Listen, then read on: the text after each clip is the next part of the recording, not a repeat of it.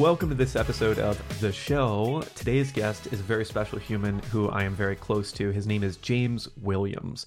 I believe the first time we ever really met, we went on a hike around Merritt Coffee in South Lamar to the river, but there was water when we went, yeah? There was water there, yeah. There's never been water since that day. Every day I go there, What I did take we people. do? Yeah, I think it was just magical water appeared there that day here in Austin.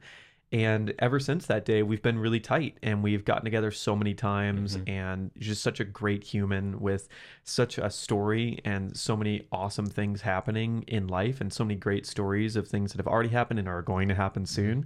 So let's get into it. The thing I'd like to start with is when you were 28, 30, around that time frame, you were living in England.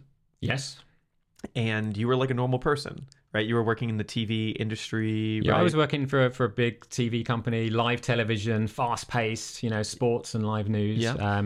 Living in Southwest London. Yeah. And you were, you had a career. I had a career. You had a normal career, Yeah. right? You were probably doing okay, right, in that industry.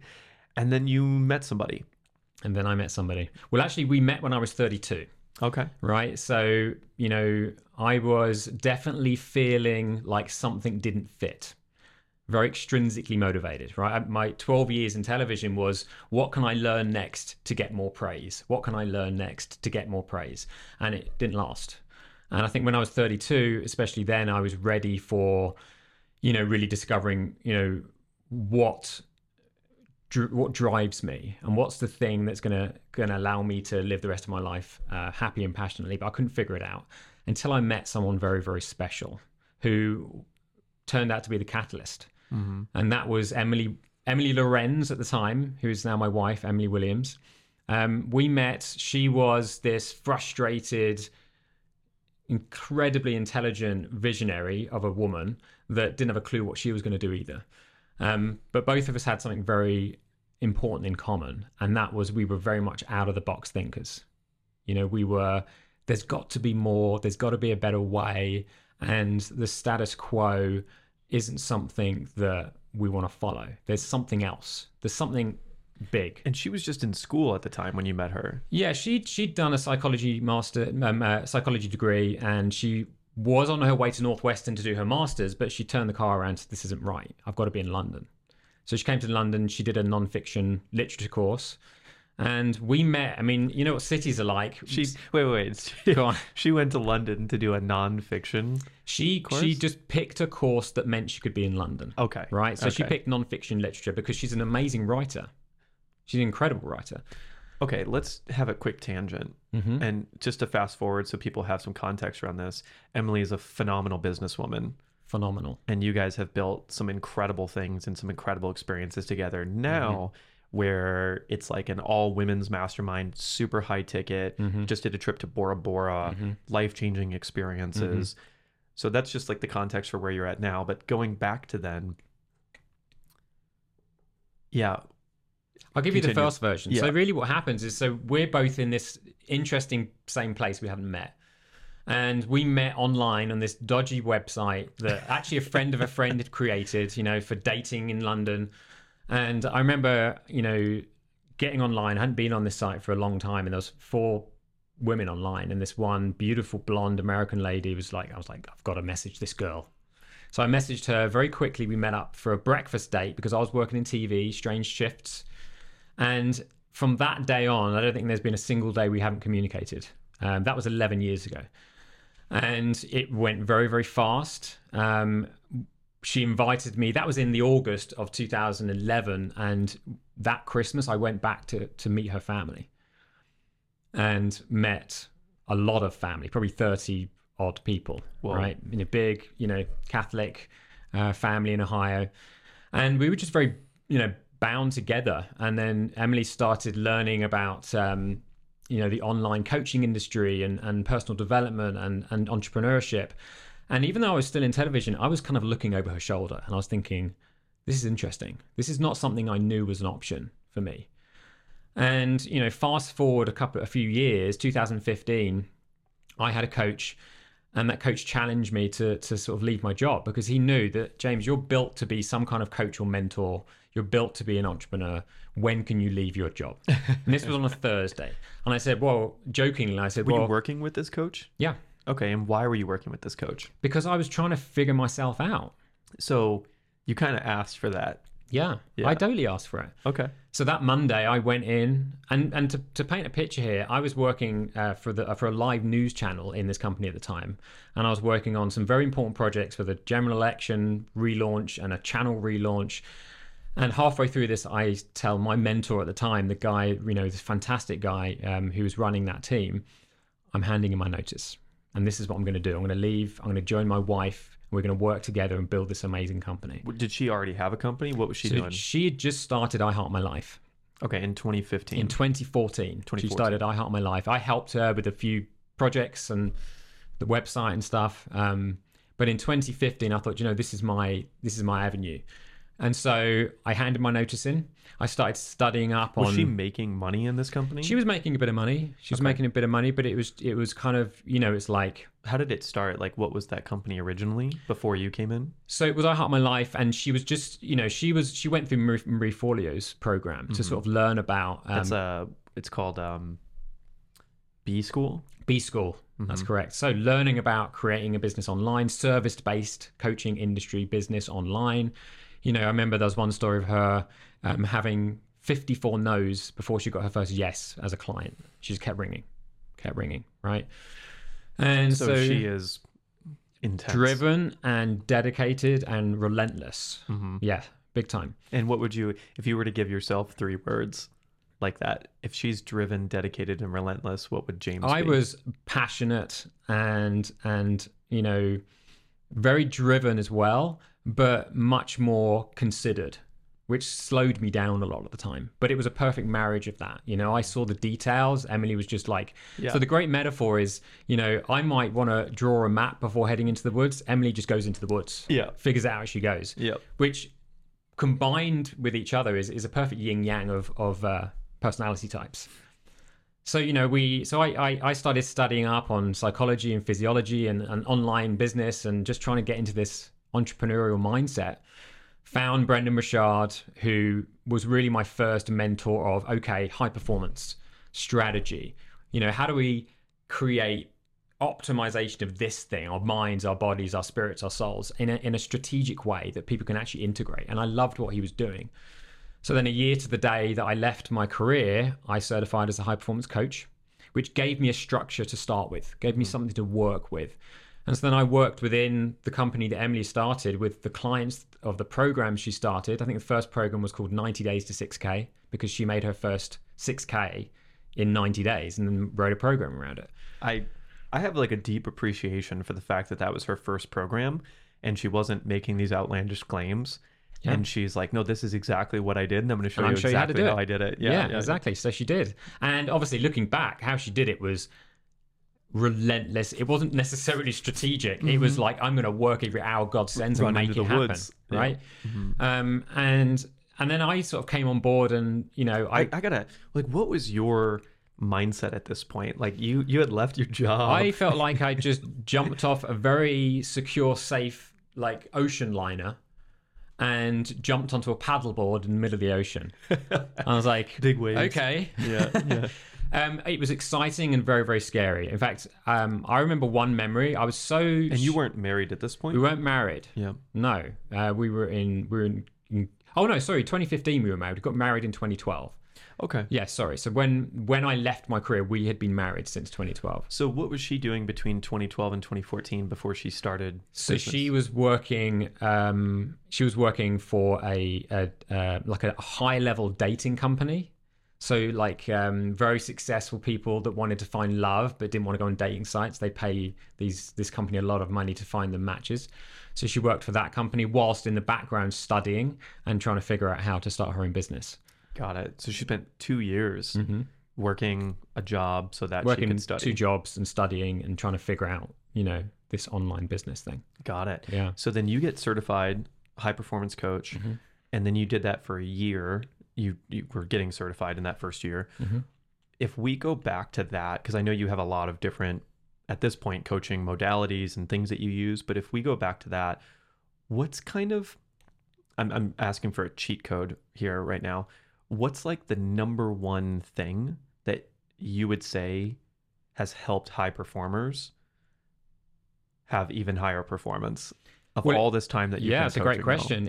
The number one thing to this day is awareness and information. So I like to break it down like a business. Like if I can't grow what I don't know, so I need to figure out where I'm consciously competent, where I'm consciously incompetent, and have all the information, right? What am I great at and why? Where am I struggling and why?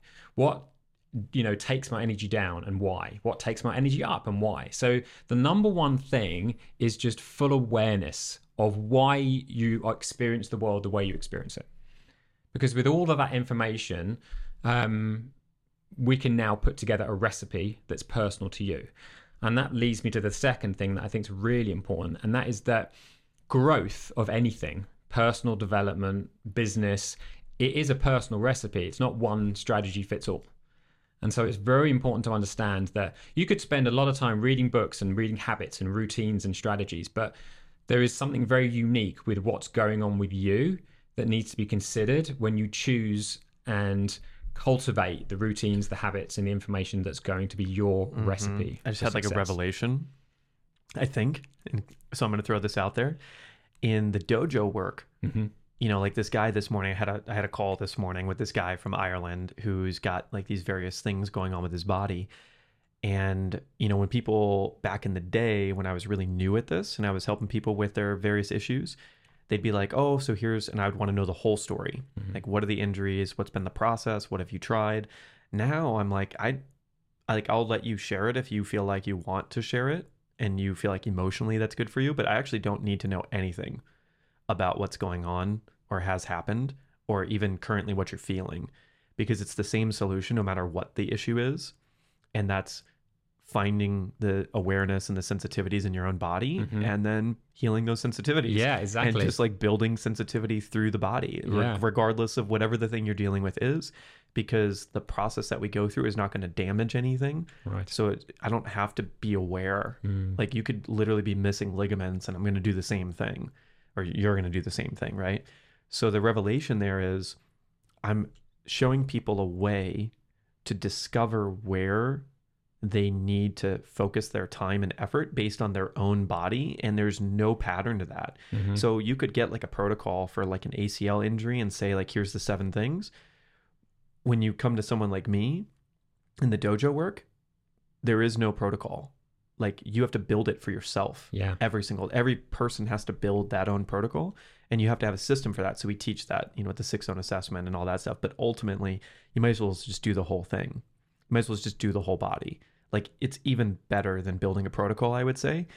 So my question is that a universal truth that is shared between these things where it's like, yes, you could build an individual protocol, but really it's like hit all the buckets at least a little bit every day and just see if one of them feels really good and then lean into the one that feels really good or is giving you more, but make sure you're hitting them all. Yeah, I mean, ultimately what we're both doing is we're teaching people to build a relationship with their body and their mind and their spirit and their soul and their personality, right? Get to know yourself.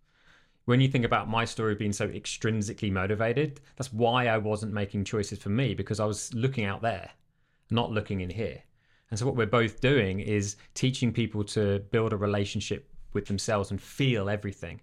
And then you're right. It's like ultimately a successful, if I've done a great job, then someone's going to be able to, play with for the rest of their life by constantly building relationships and looking at all parts of their body and their performance and how they're running, and be able to feel intuitively what needs attention and why. But like you said, always working on everything. I mean, that's momentum, right? I mean, ultimately the goal is momentum. Yeah. So let's walk through this. What are the categories? Like if we have the assessment for looking through the body, I presume you have some sort of assessment for looking through the mind, the soul. Like what are the patterns? What do we do? So one of my favorite, and what we're establishing, categories. right, is like what things give me energy and what things maybe drain energy and maybe why, right? Well, so with the core high performance pillars, let's start there. Really basic core. We start with clarity. So that's like, let's get clear about who I am at my best by using. So I have this, let me just go here first. I have this little exercise that I developed for myself, which is the 3 rooms. We have the past habitual library. So this is the place that we go with all the information that anything we've ever done, anything we've ever felt. And we have our future creative workshop. That's where we're looking forward to all the things we want to create and all the things that we're looking forward to. And then we've got this room. You and I sat Right here now. chatting, the air in the room, our bums on the seats, right? Now, when we're going through clarity, we want to use that library. And so I'm using these rooms consciously. I'm not stuck in the past or stuck in the future. I'm deciding when to open those doors and go in. Ooh. So I go into the library and say, okay, what have I stacked in this library? So if I'm lacking confidence some way, because I haven't stacked the recognition of competence that I have around my skills.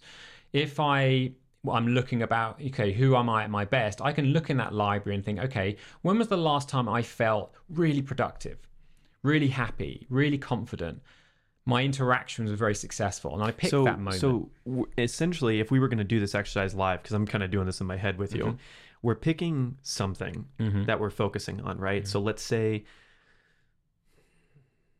what's something for you actually that we could do this to? So like when we first got in here, you were saying like, and this is actually the topic I wanted to get into, right? Is income or business opportunity levels, right? So like someone like you, if you're like, I want to produce more income, you're not going to go take a job at Starbucks. No. You're not going to go take even a tech job, that pays 6 figures. You're going to be searching and scanning yourself, your awareness, your environment for opportunities that could result in multiple 6 figures, 7 figures, 8 figures, even 9-figure opportunities. And you're going to take the time to build it. Like Emily did 2 years of research to start this company. And then it took years beyond that to get the company to where it could be, right? So when you scan this, could we break this down? So so right now, if you're looking, like what kind of opportunity are you looking for right now? Like 7-figure? So right now, as an individual, so here's let me just frame this how I think about this. Money for me is a result. It's not a goal, right? And so I always want to know. So right now, I plug into companies to provide high performance support for their clients so that they're more successful, right? So I think, okay, so who have I got to be to do that at a really high level? I need the bandwidth to be able to support a lot of people and whatever they bring to the table. I need to be able to recall a lot of strategies and knowledge and hold space for all those people and multiple different companies. So I would look at that and I think, how can I make sure that when I show up, that output is of high quality and it's intentional quality output. And so by using that past room, I go back and think, when was the last time I felt like that, right? I felt like I was in flow. I was confident. I had recall of all the strategies. I could hold space for all those people. And how can I leverage those things? So I look at what was going on in my life there, all the way down to the routines. When did I get up? What did I do when I first got up? How was I eating? How was I maintaining and sustaining my energy throughout the day? All the really simple stuff. And I break that down, right? And then I think about, okay, so in the future, and I want to, have a sustainable 7-figure business just around, plugging into other people's businesses. Right, so that's the result. So again, I look at the same metrics outside of me as well. How many clients do I need? Who do I want to work with?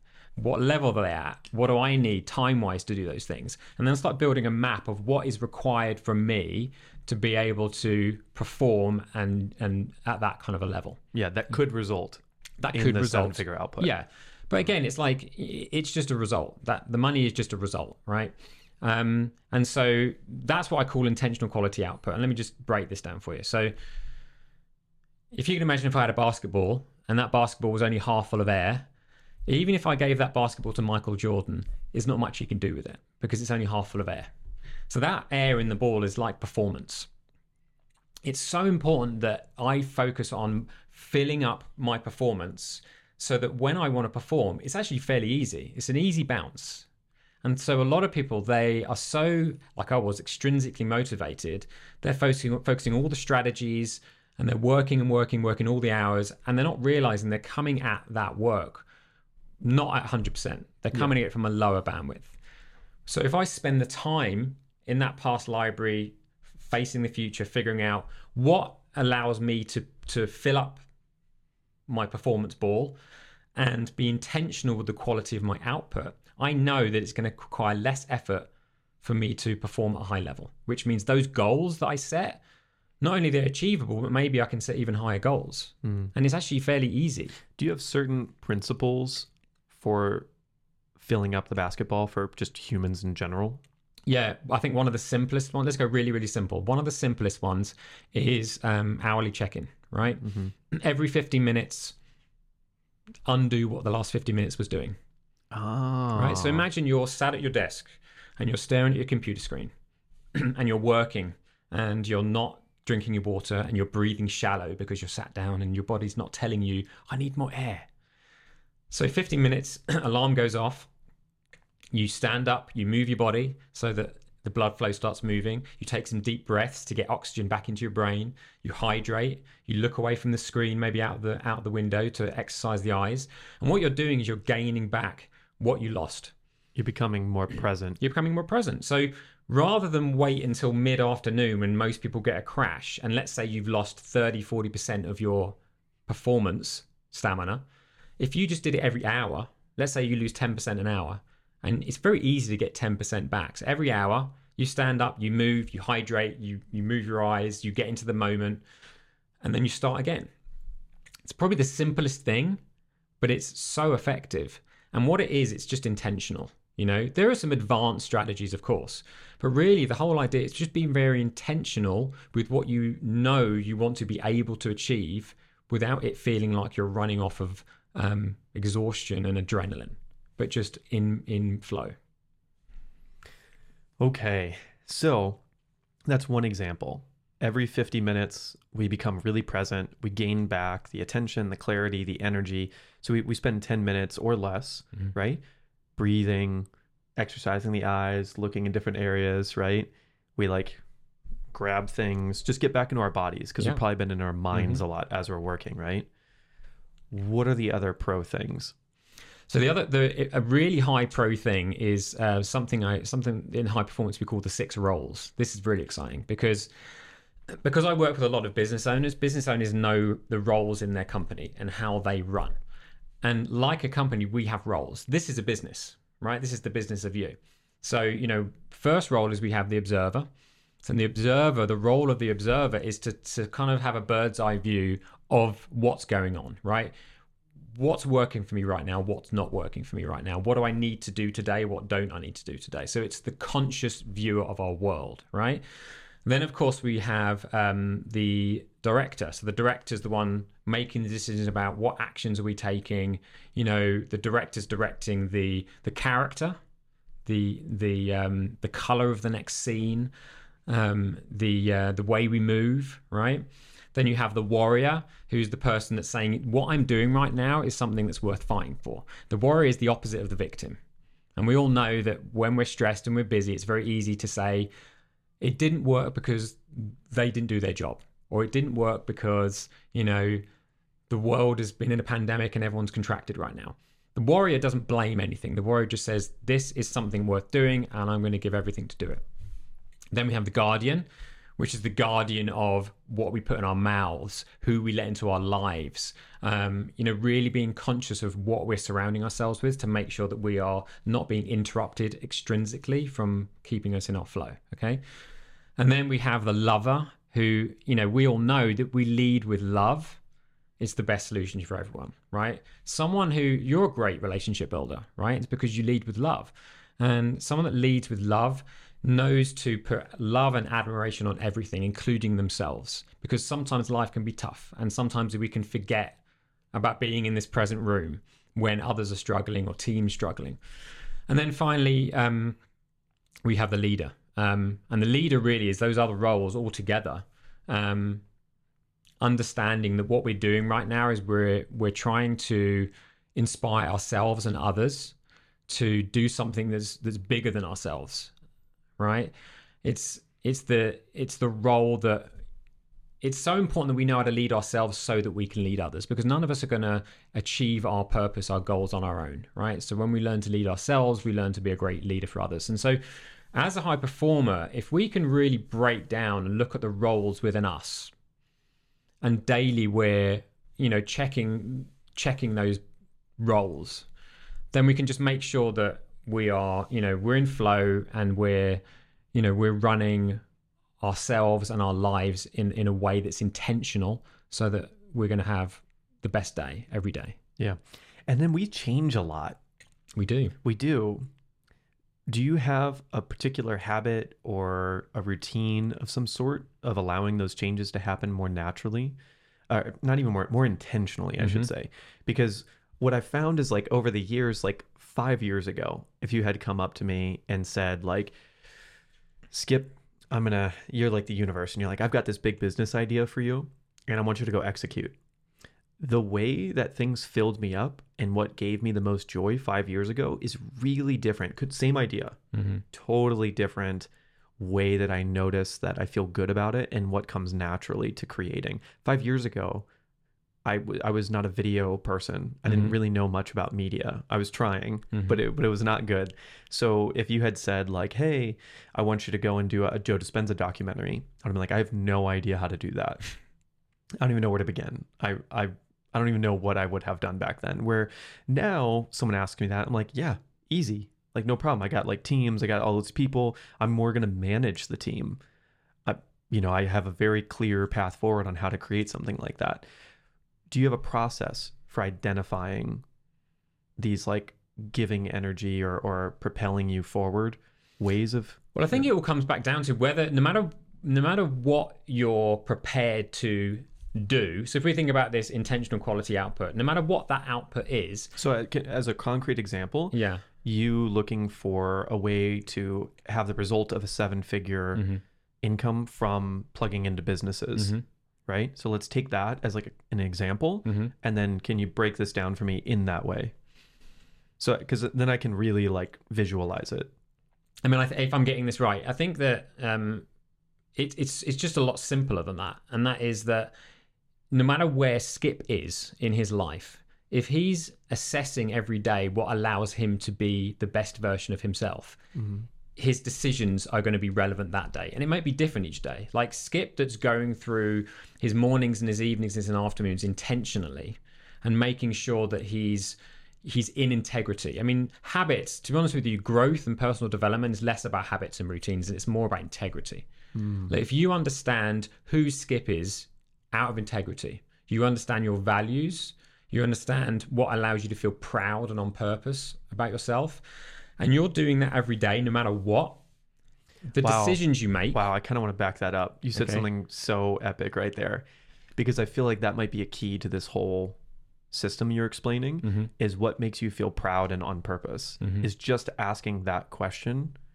each day. Because I have a thing where I say, like, I want to go to bed happy every day. So when I lay down at bed at night, I have like a candle next to my bed that I'll keep on until that moment. So I will not darken the room, and I'd use a candle because it'll burn my place down if I don't blow it out. So I can't fall asleep until I've done this.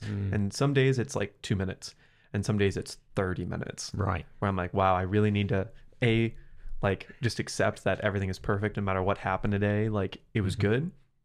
And then B, kind of reflect on, I suppose, what made me proud that day and what I was really happy with that day.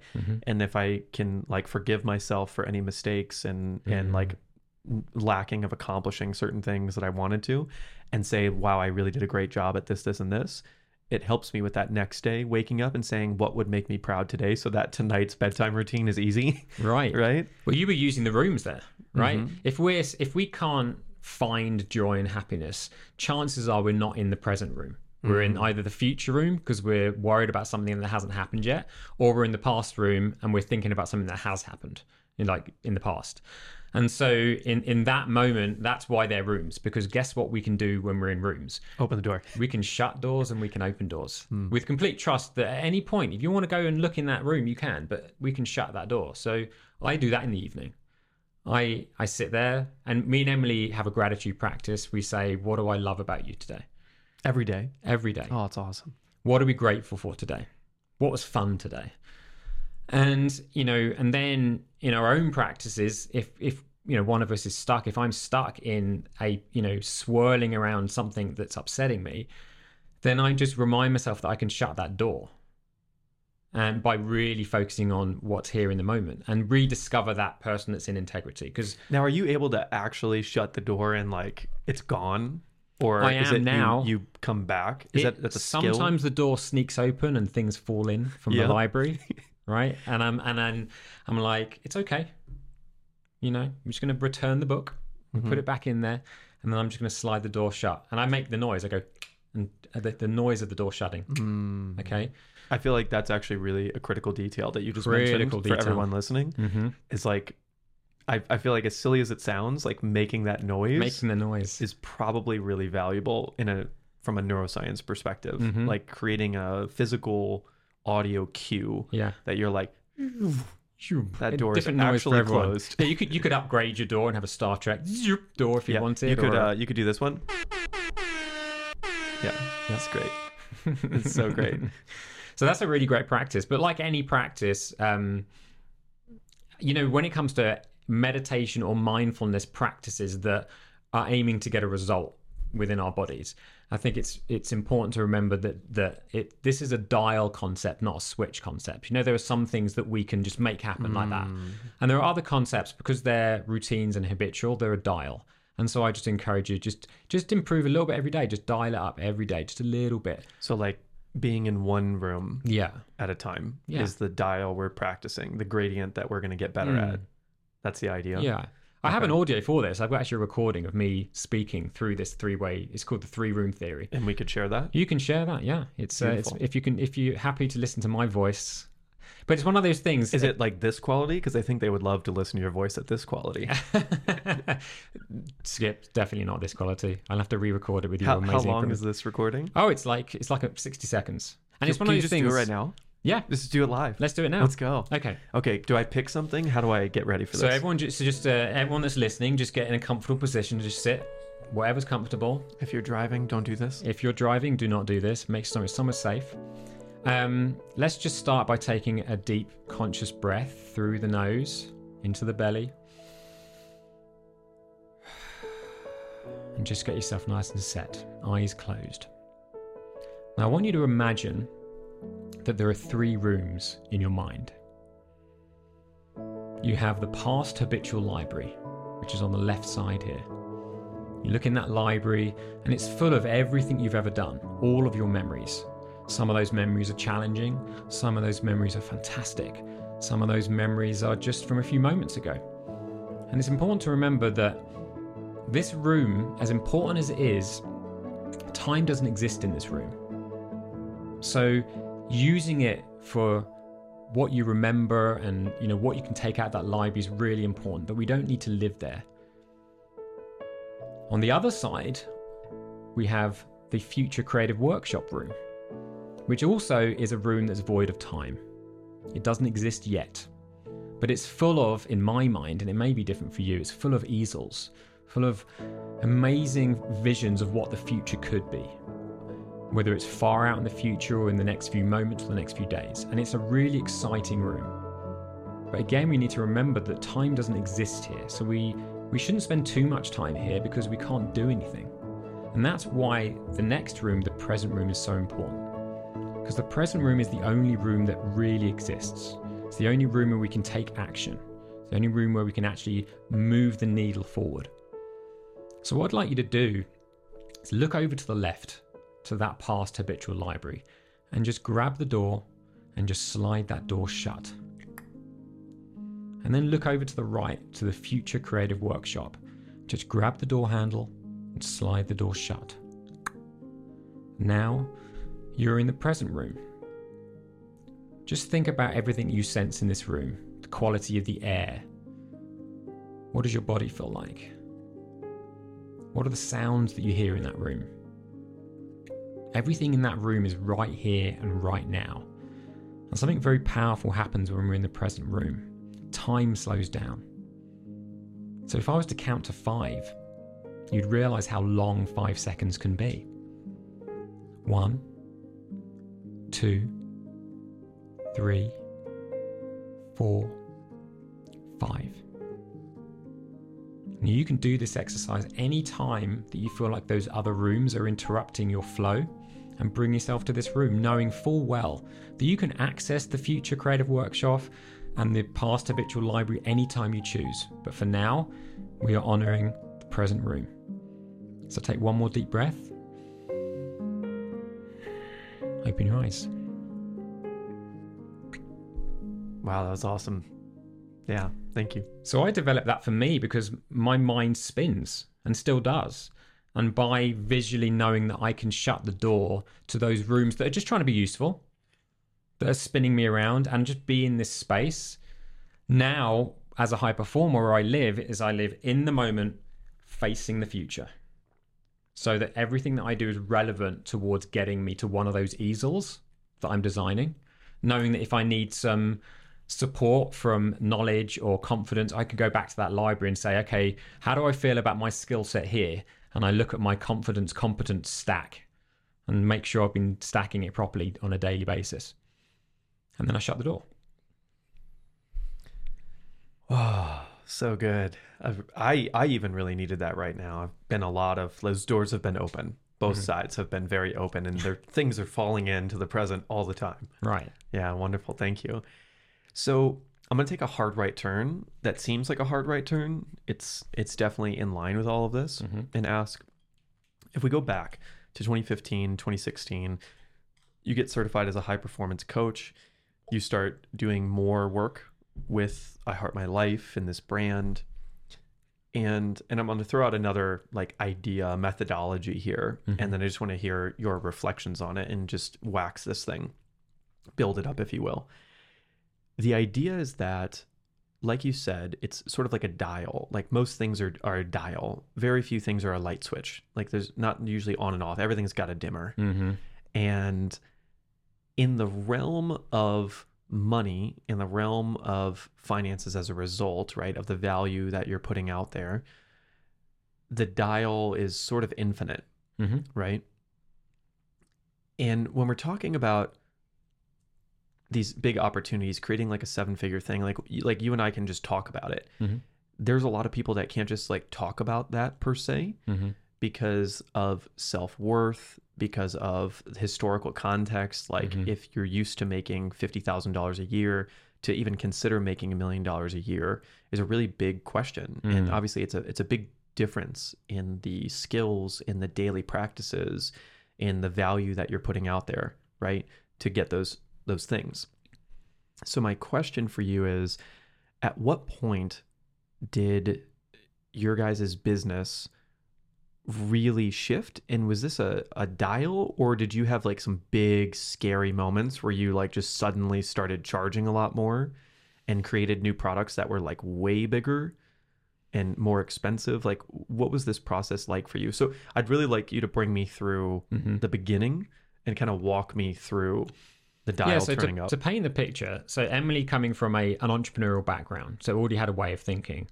I didn't come from an entrepreneurial background. So I remember a goal of, if I could just earn £50,000 a year, I'd be happy.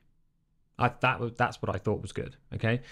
And so that was really scary for me when I realized, scary and wonderful, that, wow, I've been living in this bubble. And I didn't realize that my value, this is really important to say, my value in the company I was working for, I assumed that the work I was doing was worth what I got paid, when I didn't consider all the filters that work went through. So really, I was getting paid a very small percentage of the value for my work, really, which helps for those that have never been an entrepreneur and can't even think about, $10,000 months and above. You just remember, even the work you're doing now, if there was no one in between you doing the work and the customer, you would already be bringing in a lot more. So just remember that. That was a really important thing for me to remember, because the idea of, say, 10K months, 50K months, whatever, wasn't even, I just couldn't understand how it could happen. So just remember that when you're creating something yourself and you're selling it, there's not all those middlemen. Yeah, and this is a big thing that I think about all the time, is like selling it is actually the critical part as far as entrepreneurship. Well, we can go into sales in a minute. That's a whole other subject that's wonderful. Delicious. But to answer your question, I have to give Emily all the credit at the beginning, because I wasn't ready to think like that at the beginning. Very much a creator and a deliverer, still my strength. Emily has always been like an incredible person when it comes to money and thinking about that, and not being unapologetic about that. She understands the worth, and that where we go into sales. So it started really with, more customers at lower price points, right? And then moved into, so I think what was the price point in the beginning? In the very beginning, I think the price point was probably about maybe $2,000 per client for a 6-month program. Long program for 2K. Whoa. Yeah. So it was a low price point. It was a lower price point. And then it moved up to a program called iHeart Coaching, which was specifically for coaches. That was more like, I think we had a VIP, so it was like a $5,000 option and then like an $8,000 option, and then a load of ladies in that. And then we'd run that like 3 times a year. And then, of course, on top of those, you had one-on-one coaching, both of us doing one-on-one coaching, and a lot of self-study. So I think... Yeah, the VIP section, you integrated more right. of one-on-one for each person. I mean, for some genius business things, one of the best things we did was, let's link this back to us breaking down how we perform at our best so that we can integrate it into the future. It's the same with the business. So when Emily first wrote iHeart Coaching, she had a module there called All About Money, like money mindset. And we realized that this is such a crucial element, because if you're going to have your own business, your relationship with money must be healthy, because to run a business, you're having to get investment to pay for things before you have the money. And, it's a constant relationship with money, charging as well as investing in yourself. So we broke that module off from the program and sold it as a self-study, which when that was sold as a downsell, it gave people the mindset to be able to then invest higher in a program. Whoa. Because it's not just about money. It's about, it's about worth. It's about worth. It's about why do you invest, and intentionality with the money that you do spend, right? Right. I mean, this is a classic Hormoziism where he talks about the idea of investing in yourself until there's actually nothing left to invest in your skills and knowledge. And then it's like the money just comes as a byproduct of you've just amassed so many skills. Yeah. So that was a big shift for us. We realized that for those that weren't ready to dive right in, we would downsell them iHeart Money, which was, Emily created. It was incredibly valuable self-study, still is today, of a complete mindset shift around your whole life's relationship with money and self-worth and charging and all this stuff. And once they'd gone through that, that was like, oh, now I'm ready. Now it's possible. Now I know. And so then that was a great stepper into iHeart Coaching, in which we ran I think 8 times iHeart Coaching. Each time, it was 6 months. So we ran that, a number of times. So that was huge. And then, huge amount of momentum there. And then, of course, a lot of other self-studies, now one-on-one coaching. And that was the 7 figures, right? Then there's making the 7 figures more profitable, right? You could make 7 figures every year. Your company can make 7 figures every year, but how much of that is left as profit? And that's where ads and all the things, paying that's people. Where as business owners, you start to improve and get better, and then you go up from there.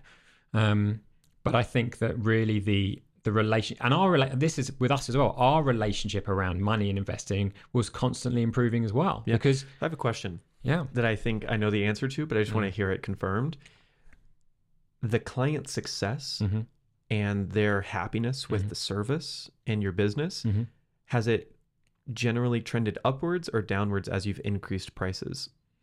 I'd say it's trended upwards, and I'll tell you why. Because as the prices and what we've been doing has been elevated, the level of clients have elevated, right? And what we found is the more ready and the more elevated the clients are, the more work they put in, more responsibility they take on, which means the results are better.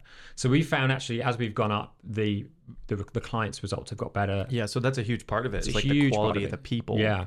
Well, I think some people get into. That sounds really weird to say, the quality of the people.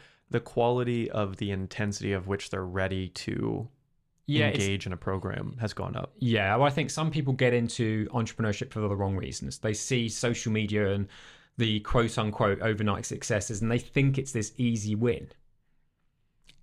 So instead of going into it for, I've got a burning passion and a purpose that I must fulfill, and this feels like a way I can do it, there are some people that get into it for the wrong reasons, and then they don't do the work and it doesn't work out for them. Yet they learn a lot about for themselves. They learn a lot, and that's wonderful for them. But I think that as the prices go up, you realize something very important, and we realize something very important, and that is money is also a coach. Because money holds us accountable to that investment to put in the work, which is why, like a free session or doing something for free isn't always that valuable, because when someone's got stake in the game, they've invested in themselves, which means they've made a promise to themselves to follow through. And, that has a lot to do with charging as well. Obviously, you've got to match that with value. And in our industry, the results that your clients get are the advertising. You can spend all the money on ads you like, but if your clients aren't getting results, you're not going to run that thing again because no one's going to come. So it's crucial that you create something that's valuable that gets results. Mm. And we found that when you're really, really making that process of applying for a program as much about what the client wants as much as what you want, and it's a mutual relationship, it's like we're going to be putting in the effort, we require the same from you, then the results are higher. And I think a lot of people maybe aren't ready for that journey, and so that's where there are other things to sort of support them with. And a lot of people, especially in the early days of coaching or personal development businesses, they take anyone on because they want the money, and it doesn't work. And I think it's really important that if you've spent a lot of time and effort making something valuable, you deserve clients that are going to put the work in the way you've put the work in to be successful. Yeah. Many questions to go to from here, but the one I'm going to go to next is, so you spoke about people getting into it for the right or wrong reasons, right? And obviously you're in it for these like highly positive, highly purpose-driven passion reasons, the reason you do business the way that you do it. Mm-hmm. And if we go back to that vision of the 7-figure result from plugging into companies and helping teams and their clients achieve like greater and greater levels of, we'll call it fulfillment, yes, for lack of a better, more descriptive term in short words. In that process, I've assumed used a lot of the 3 rooms to figure out like exactly what you want to be doing and how you can most leverage what gives you joy, success, energy, fulfillment, yes, to help others, right? Have you, like, how dialed is this for you? Like, how detailed is this vision of exactly the companies and the types of people you want to help? Like, do you need it to be really detailed? Is there value in detailing it, or is it more of an energy, or what? It's an attitude, really. It's people that are, that truly have something within them that they want to get out, that is purposeful, that is probably related to a career or a calling. But when they go all the way to the end of that goal and how big it is, right? They're Mount Everest. Even the thought of it is overwhelming because they're judging what they're capable of based on their current experience of life. And it's like, well, this sounds amazing. I'd love to be able to create this business, or I'd love to be able to get that promotion, or I'd love to be able to, do all these things, have a family, but I just can't imagine how I can do that with the way I feel. But they want it. And so there's this passion and this desire and this almost need, but a lack of belief that it's possible. They're my ideal client. Because if I can do what I done as a 32-year-old to then suddenly become an entrepreneur and take on all of these things, fulfilling things in my life, and actually have more energy than I did when I was less busy, then I know that it's possible for anyone. And it's so, that's where I feel so fulfilled, when I see the look in someone's eye when they believe me. They're like, you mean I can actually do that? Even though I can't feel it yet?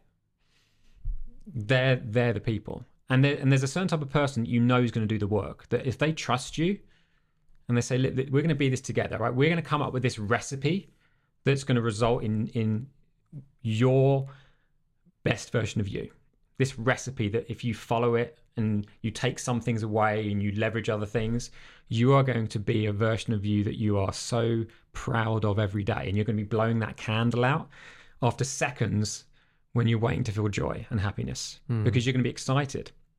And you're also going to realize one crucial thing, and that is people are excited to get somewhere. Like, I can't wait until I get there with my performance or there with my fulfillment. Well, the great news is that there doesn't exist. And so you get to always enjoy the journey of growing forever. And that's exciting. That's really exciting.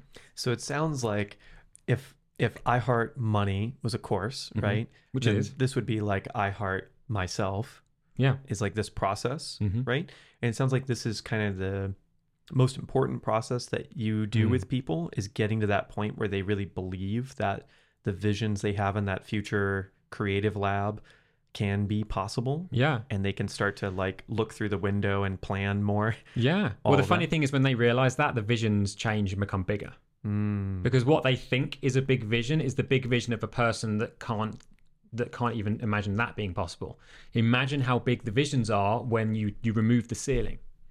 You remove the limitations to what you dare to dream. Yeah. Okay, so I have a question. I don't know if there's an answer to this. You moved 10 times in... 9 times in 10 years. 9 times in 10 years.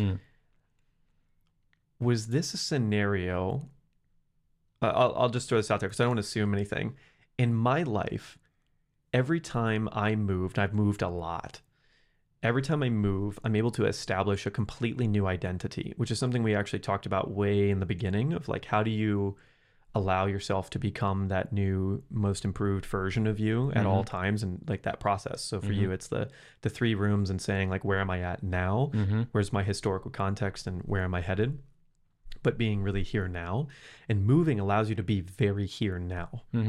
Traveling allows you to be very here now and kind of discover who you are right now, versus like you go to your childhood home and it's like that door is like there's all sorts of stuff leaking, all sorts of stuff from the past, right? Yeah. So when you move 9 times in 10 years, there's 2 ways I think about that. Either that, where it's like it's like a way to establish who you are now, and you're just changing so much that it just feels natural to establish a new home, because you're just shifting that much, and what you want changes that much. And then there's another side of it that I've looked at, and I think both are true for me, where I sort of wanted to discard parts of who I was. So there was a positive side of it where it's like, I want to establish this new identity. And there was like a less loving side of it where I was like, I don't really like who I was in that way. So I'm going to just keep moving so I can keep improving myself. And there was like a physical representation of what I was doing with my own life. There's all of the things. There's lots to it, actually. I look at those 9 times in 10 years as 9 mini chapters leading up to now a bigger chapter. And those 9 mini chapters, as you said, were because the growth was happening so fast. Like individually, for me and Emily, we were both internally growing very fast. The company was growing very fast. What we thought we wanted in our lives was pivoting and adjusting and evolving very, very fast. And so obviously the first move, when we first lived together, this small little flat in London, it was just very, very small. And one thing that we learned very early is our environment has a huge impact on what we're capable of producing. Huge impact. Why do you think companies spend millions on good companies on the environment of the office, and they plan how people are going to work? Because the environment has a big impact, and we learned that very early. So we would move to each place we moved had something like more space or more of a dynamic that felt good to be working in, because we've always worked from home. And then especially when I left my full-time job then, and worked from home again, suddenly now there are two people working from home, a married couple who are working together from home under the same roof. And you've been doing that for and we've been doing that for like 7.5 years now. So it's creating space and environment that's healthy for the business and for our relationship. Okay.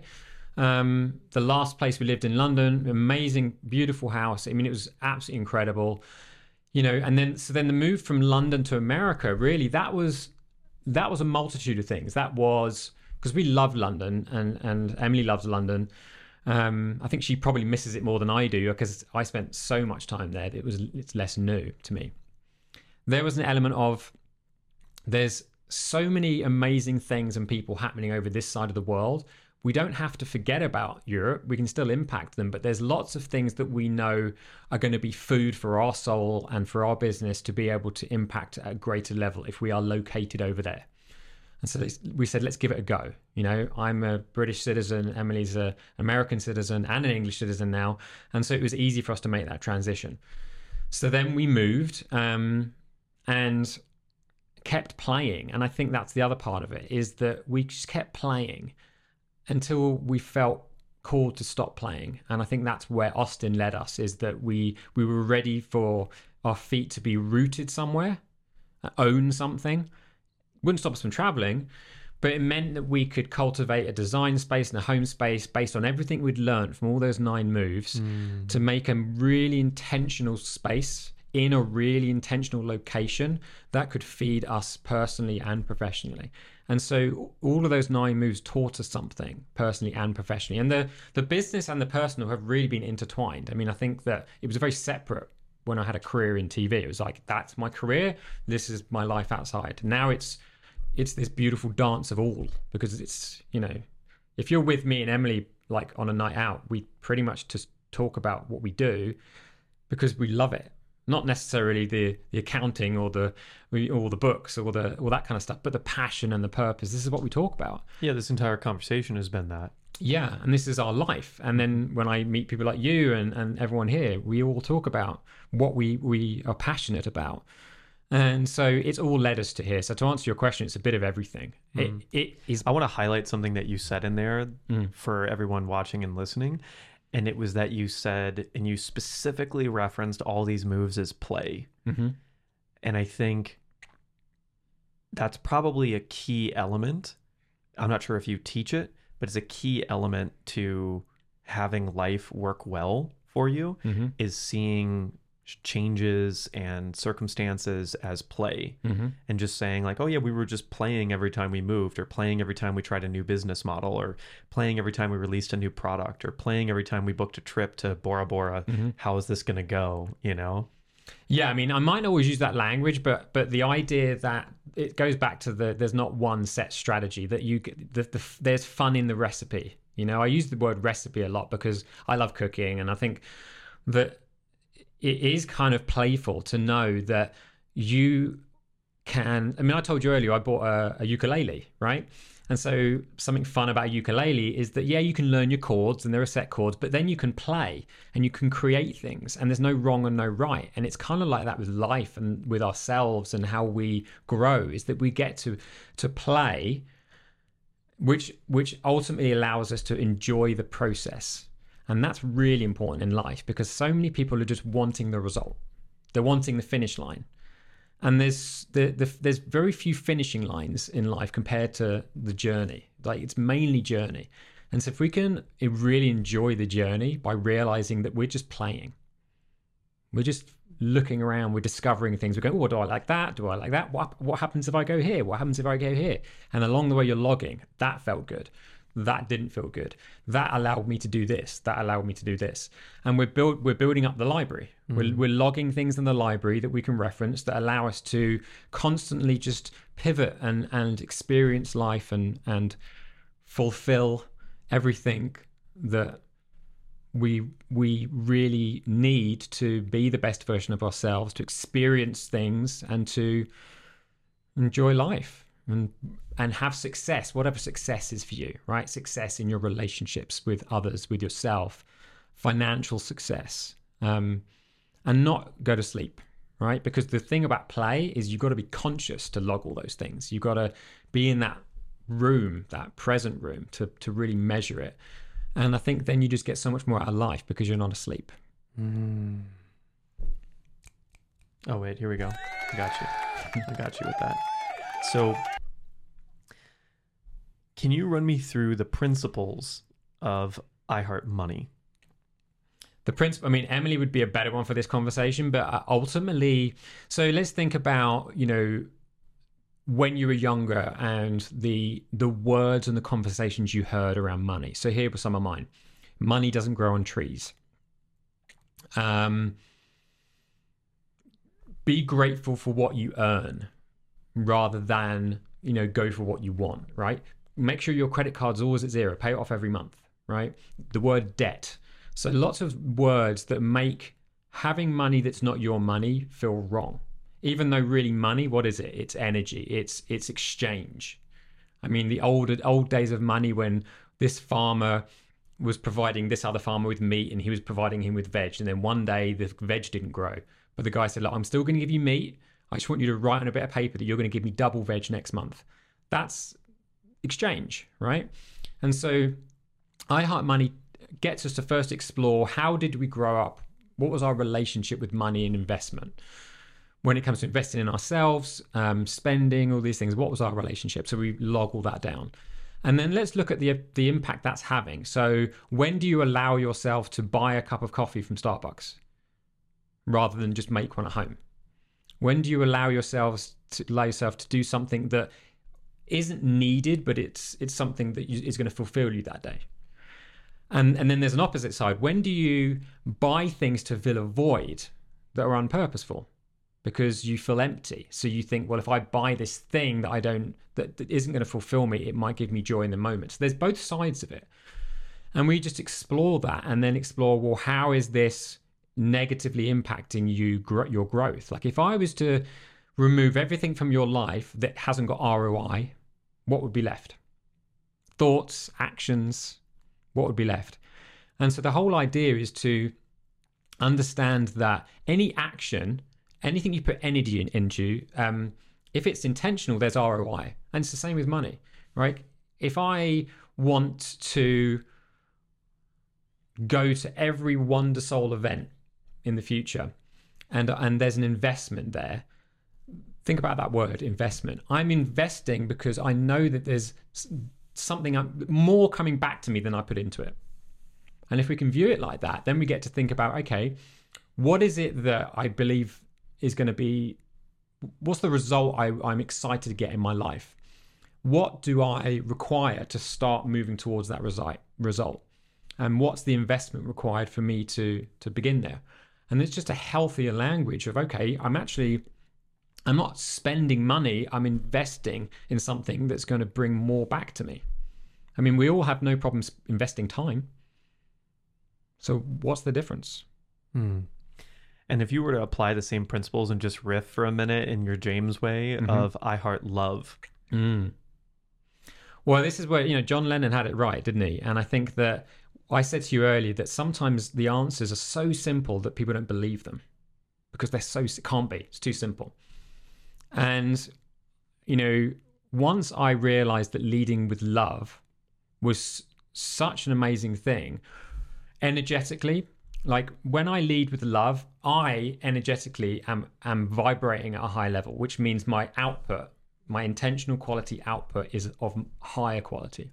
So for example, let's say we're in a business and we've got a client who is behind on payments.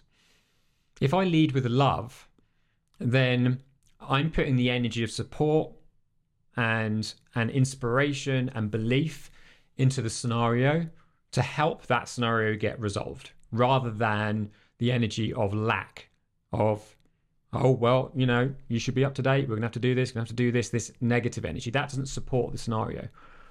And so leading with love for me, I Heart Love would totally be about understanding that love is high performance. Ultimately, if I lead with love, I'm going to be a higher performer. But it starts with you. Like this is really important with all the work that I do, is that the reason why I believe putting other people first is selfish is because if you lead with love, you need love to be able to lead with. And love is something that is cultivated within you. And so the amount that you love yourself is related to how much you're capable of giving love and expressing love to others, which means that when you put yourself first, your ability to be there for others is 10x. So I have to ask, when people listen to this, watch this, and they fall in love with you, where can they go to like stalk you digitally and find out more and just like learn more of these concepts, principles, or just listen to your accent? So on Instagram, I'm James R.S. Williams. And then my website is thegrowthedge.com, which has got all my links on it. So thegrowthedge.com. How did you get that .com? That's amazing. The Growth Edge. Yeah, It's did you get beautiful. that years ago? No, not that long ago. It was just an interesting concept because I feel like I realized there is this edge. You know, when you're in a I have situation. to ask you a question here. Go on. Here, this is gonna be Go on. cool because I think we can use this as an opportunity to explain this, and I can get something out of it. Okay. What do you think my growth edge is, knowing me and knowing where I'm at? Your growth edge, I would say, is there is so much abundance of opportunity that you can have on the world that it scares the hell out of you. And so it's like it's very important to you that it's done properly and that it impacts right. That your growth edge sometimes is a little bit of delay. So it's letting go of the perfection of each thing so that people can just receive the thing sooner. Well, sometimes it's simpler than that. Like what the growth edge is that, you know, let's make it really simple. There's a scenario where you're with another person and they say something that triggers you. And in that moment, you're on the edge and you can go this way or you can go that way. You can react and this bad side of you comes out, or you can slow down and respond, which is I call your response ability, your ability to respond in alignment with the best person of yourself.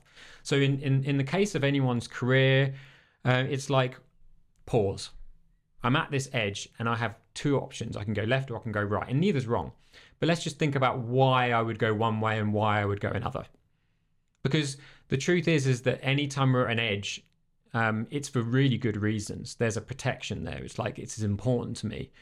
And so adding a pause is just gives us an opportunity to consider. Like you hear me say this word intentional all the time. I truly believe that time is something that if we were to give more of it to slowing down and thinking about what our response will be, the response is going to be more effective, which gains us more time. So like, don't go run into the woods. Let's think about this real quick. Just pause. Well, again, I don't want to make like the people that are more like Emily that just go, and that's not wrong.